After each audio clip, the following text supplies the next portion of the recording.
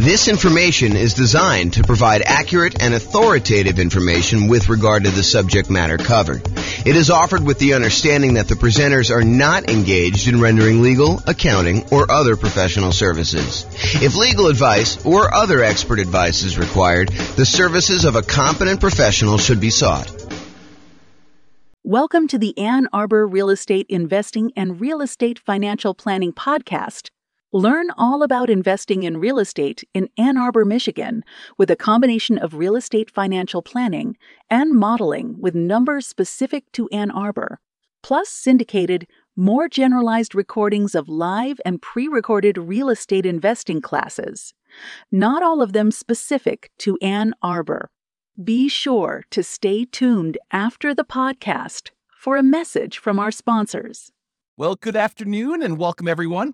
I am James Orr, and this is a special presentation. I get to share with you today a brand new tool that I created, right off the press, hot off the press, I guess is how they say it. So this is having confidence modeling retirement with real estate investments.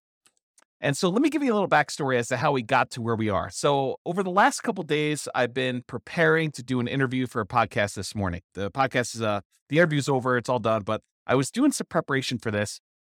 And one of the things that came up during my preparation was how unusual are 7% mortgage interest rates. Now, we've seen this pretty significant uptick in mortgage interest rates over the last 6 months or so. And I was wondering, how common is it for interest rates to be 7%? So what I did is I went to the Federal Reserve website and I downloaded the historical data set for 30-year fixed-rate mortgages. And it goes all the way back to 1970. And when I went and I downloaded the data set, what I wanted to do is I wanted to find out what percent of the time have mortgage interest rates been above 7%. And so I created this new little chart based on the data from the Fed. And so this is being recorded in October of 2022, October 13th, 2022. And this is the table showing the data going back to that time. So this is the way to read this table. So if you say to me, hey, look, what percentage of the time have mortgage interest rates been above 7%? I can go look this up and I could say, oh, it's been 56.7% of the time. So a little bit more than half the time, our rates have been above 7%, 30-year fixed rate mortgages. And if you said to me, James, how much time have interest rates been above 6%? I could tell you it's 68.1% of the time. So almost 70% of the time, rates were higher than 6%. Another way of saying this is rates were less than 6%, only about 32% of the time.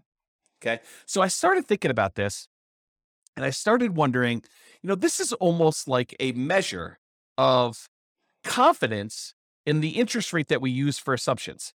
Now, when you're analyzing a deal to buy right now, if you're going to go download the world's greatest real estate deal analysis spreadsheet and you're going to go analyze a property you're considering buying in the next 30, 60, 90 days, this is not what I'm talking about now. This is not, you don't use this new tool that I created in order to figure out how confident you are in the interest rate for doing that. That's not what this is for. If you're going to go buy a property 30, 60, 90 days in the future, you just download the spreadsheet, you call up your lender on the phone, you say, hey, lender, here's my credit score. They may want to pull your credit. They may want to check your employment history. They may want to get you qualified. And then you tell them what loan program you're trying to do. I'm doing 5% down as a nomad. I'm doing 3.5% down FHA.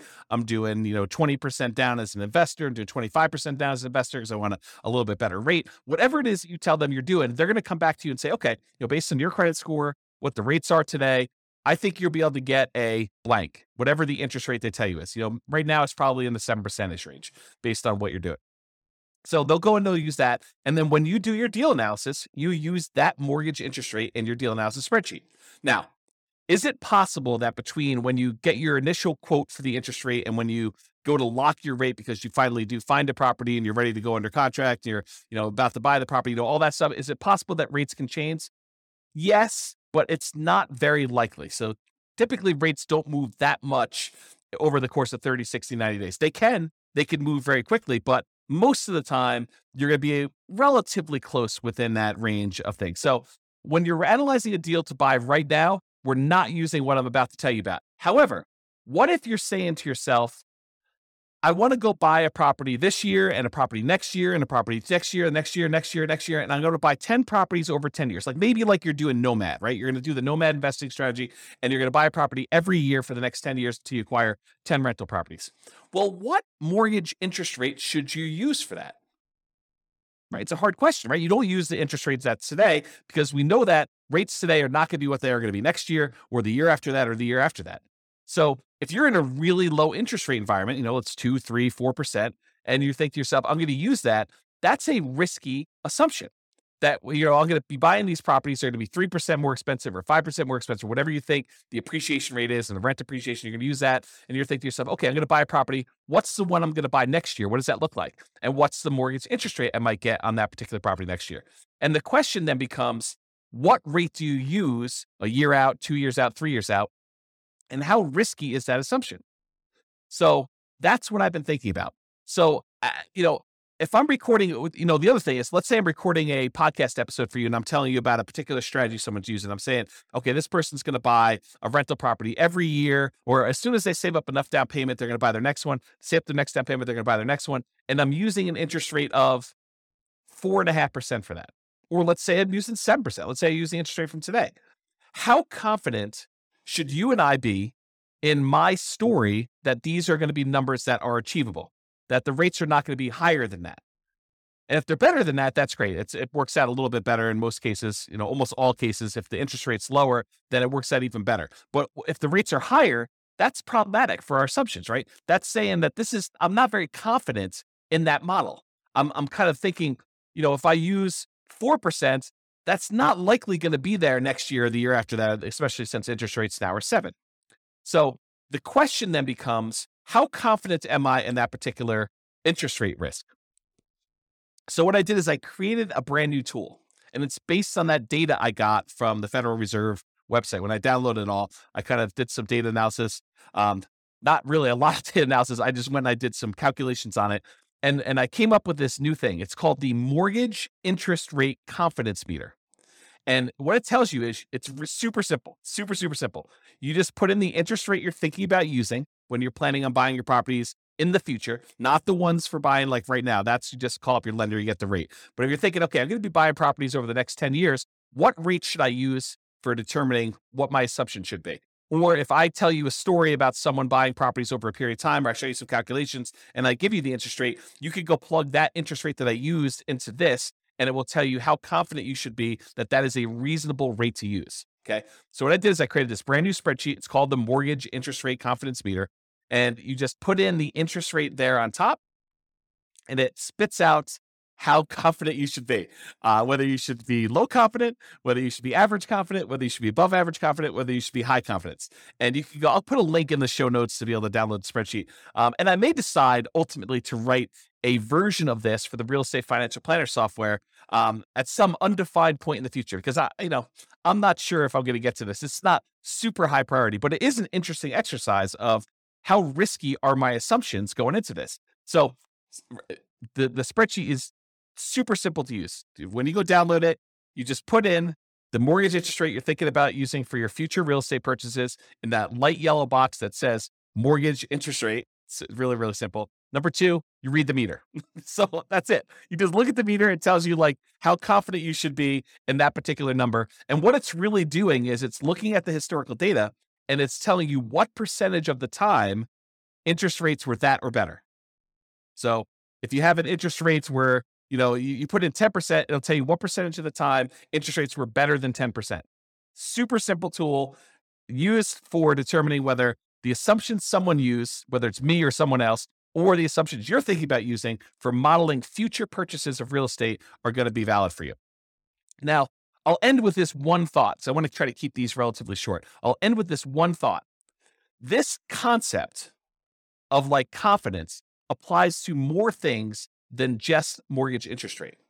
So I'm going to continue to reflect on this idea, and I'll implement some of these ideas in the software and the content I make, but it doesn't just apply to those mortgage interest rate. It also applies to the rates of return on investment accounts. So if you use 15% as your stock market rate of return when you're doing your modeling in the future, you should have relatively low confidence that you're going to achieve that result, right? If you go look at the historical stock market rates of return and you see what returns historically you've gotten, what percentage of the time has it been over 15? That can give you another way to measure stock market. I didn't build that spreadsheet yet. I probably will build something for that though. So if you use 15%, your risk, it's higher. That is not a legitimately reasonable number. However, what if you use 10%? Well, that's more reasonable. It's more conservative. You're more confident that you'll be able to achieve that result than if you use 15. And what if you used 8%? Well, it's probably even more confident if you use 8%. So we could tell how risky the interest rate, the return rate you're using on the stock market is compared to what you put in there. And we could do this for CDs or bonds or the stock market type stuff. I also want to apply it to things like appreciation rate. So if you put in, my properties are going to appreciate at 6%. Well, I could say, well, let's go look at historical data. What percentage of the time, going back to all the data that I have appreciation rates been over 6%? And I could show you how confident we are that your assumption is reasonable. And similarly with rent appreciation rates, how confident are we that your rent appreciation rate is reasonable for the number that you put in there? And so you can look at all these so you can look at all these individually. And I think those are important.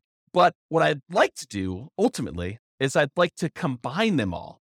I'd like to combine what the confidence level is for your mortgage interest rates and appreciation and rent appreciation and the account rates of returns for the stocks or the bonds or the whatever else you're doing in there, and then combine them in some type of weighted average, maybe based on your net worth, like what percentage you have in the real estate with that interest rate, what percentage you have in stocks with that market rate, or the confidence rate or the appreciation rate or the rent appreciation rate, and use some type of average version of that to give you a single number to tell you how confident are we in all the assumptions that we use, that we actually have historical data on for the real estate investments and the stock market investments and everything else you did for that entire scenario. And then you could say, oh, this one seems like James has gone off the deep end. He's using these really crazy, extreme, kind of like assumptions for this thing. And so we should have very low confidence in his output in this. Or if his numbers are very, very reasonable, we could say, look, this is a relatively reasonable set of assumptions for what he's trying to do. This seems legit. And then, of course, if numbers change, we can change all the numbers. But the idea is you get a way now to determine if my assumptions or anyone else's assumptions or your own assumptions are reasonable or not reasonable, and whether or not we should have, or I guess better way is, how much confidence should we have? Because it's not just binary. We should have confidence or we should not.